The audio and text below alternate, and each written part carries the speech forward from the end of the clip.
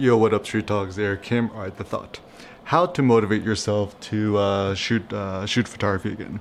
So, I think one of the most difficult things that we face as photographers is always having the motivation to essentially make photos. Now, I think the biggest reason why photography is so difficult for many of us is that we try too hard to placate our followers. I think social media is probably the worst culprit, and essentially,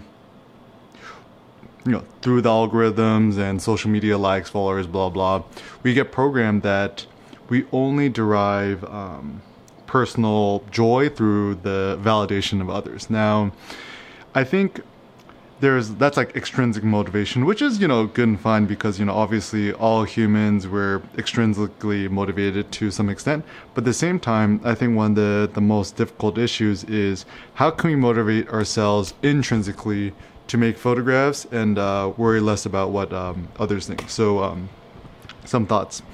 So first and foremost, I think it's important to shoot like a child, which means, you give your 2 to 3 year old nephew, niece, whatever, a camera and just kind of see how they photograph, how they run around and photograph without discrimination. They just photograph everything. And it's funny is like, once you become adults too, right? Like when you're a kid, you paint, draw, do whatever. There's never a notion of, oh, is this good or bad? It's like a kid doesn't really care. They just like to draw and they don't even need external validation. Like I remember when I was a kid and I would paint and draw with crayons, I'd be like so focused and I didn't really care to show it to my mom or anyone and get a pat on the back. I just did it for the sake of it.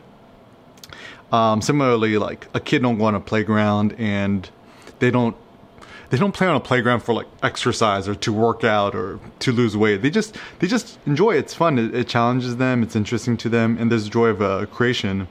And so I would say just allow yourself to become a child again, get rid of these nonsensical notions of good or bad and stuff like that, and just realize there's an intrinsic joy of photographing, and that's good. Some other advice too is I think this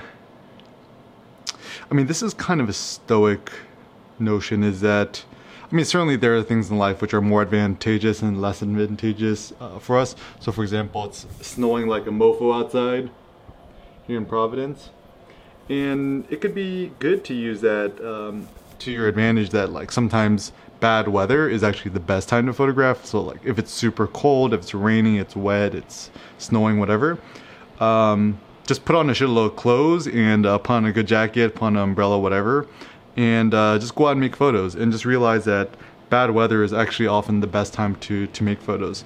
And I don't know, also like I think I've found for myself, if I'm super exhausted or I've slept poorly, whatever, it's really, really hard for me to motivate myself to make photos. So physiological strength is necessary. So for me, if I could optimize for one thing in my life, it's probably sleep, which means, for me at least, not drinking coffee or alcohol, whatever, before I sleep and stuff like that. Unfortunately, I'm like currently living in a place where there's a lot of street noise, so I've been putting in like in-ear monitor headphones, and I downloaded on my iPad the Dark Noise app. It's like $6.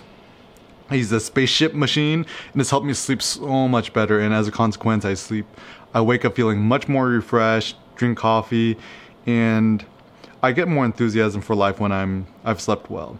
And I've also found that in terms of visual inspiration, finding inspiration for photography is good when you study things outside of photography. So for example, I've been studying a lot of Japanese woodcut block prints like Hiroshige, Hokusai, Utamaro, I think so. Yoshi, there's another guy named Yoshi. And it's so nice because their artworks, it really shows this enthusiasm for life, this enthusiasm for people, architecture, indoor environments, outdoor environments, social life, and stuff like that. And so that actually gives me a huge rush of inspiration. Also studying calligraphy, and just realizing that the great joy of photography and stuff like that is that anything could be photographed and anything could be interesting. And I know just for myself personally, allowing yourself to shoot both color and black and white just opens up a lot more opportunities. Typically, I like shooting black and white because we already see the world in color, so it's like, okay, I get it. But when you photograph something in black and white, or even if your LCD screen is set to high contrast monochrome, it's almost like looking at the world with like X-ray vision or X-ray goggles, or with augmented vision, where you can see the world differently. And so I think that's also a good thing. So yeah, I would say with photography, certainly just going on a walk. It could just literally be like a 2-minute walk around the block, or even photographing things at home. Just look for interesting textures, lampshades, things in your kitchen, photographing your meals and stuff like that. And to motivate means to move, like literally motus in Latin. So to motivate yourself to photograph is like maybe finding more joy in just everyday life and textures and lights and everything. So the more things you could find to photograph, the better.